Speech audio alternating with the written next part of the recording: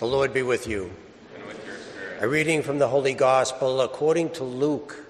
Glory to you, O Lord.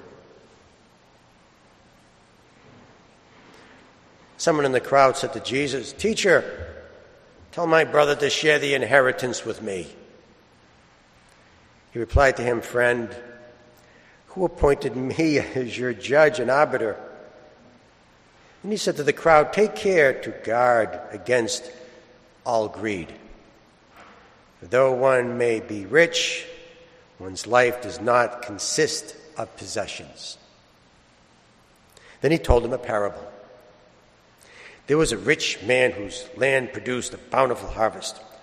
He asked himself, "What should I do? For I do not have space to store my harvest." And he said, "This is what I shall do.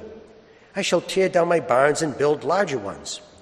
There I shall store all my grain and other goods, and I shall say to myself, 'Now as for you, you have so many good things stored up for many years. Rest, eat, drink, be merry.' But God said to him, 'You fool, this night your life will be demanded of you.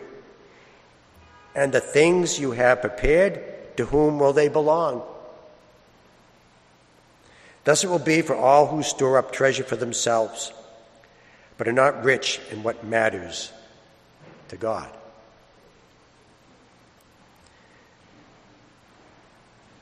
The Gospel of the Lord. Praise to you, Lord Jesus Christ. So why would God call someone a fool? Answer: missed opportunity. So let's say there's a guy and he spent his whole life dedicating it to working hard and success and building up, amassing great wealth. He dies, and several years later he says, "I think I'll look back down on earth and see what happened to all the wealth that I've accumulated." He looks down and he sees that all the relatives spent it on jewelry and boats. And he says, "That's it? All that hard work? And they spent it all? What a waste." Missed opportunity. And that's exactly what happens here to the man in the parable. The man in the parable says, "I have all of this wealth, I have all of this extra harvest, but it won't fit in my barns. I know what I'll do is I'll just make bigger barns and store my wealth." So he dies. A few years later, he looks back to see what happened to all of his barns, and he finds out that the field mice got all the food. And he says, "What a waste." You know, oftentimes I like to take the parable and change a few details and give the parable a happy ending. So this is my version of the parable that we just heard. There was a man who had a rich harvest, and he said to himself, "What should I do with this rich harvest? It won't fit in my barns. I know what I'll do. My neighbor Joe has a potato farm, and the bugs destroyed his crop. So I'll take all the extra food that I can't fit in my barn, and I'll fill his barn."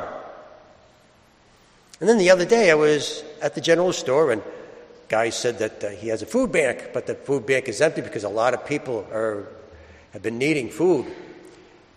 And he says, "I know what I'll do with the rest of the food that I can't fit in my storage. I'll fill up the shelves in the food bank." And he died happy because he saw and took advantage of the opportunity to fill barns and to fill shelves.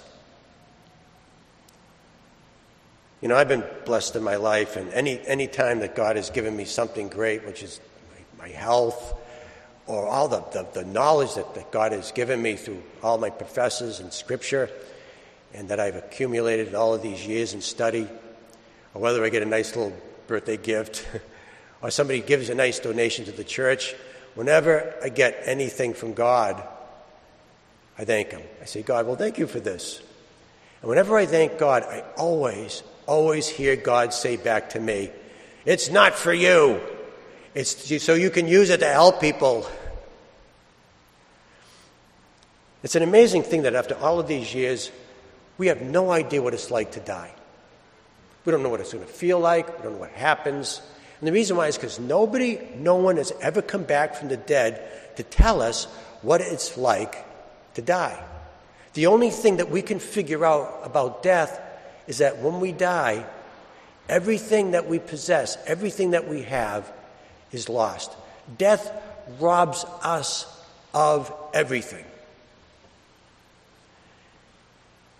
And then finally, someone dies and comes back from the dead. The Lord rises from the dead. And the amazing thing is that when the Lord rises, we finally say that finally somebody from the dead can tell us what it's like to die. And when Jesus rose from the dead, he never told us. He never told us what it was like to die. Because we don't need to know. What he told us instead after he rose from the dead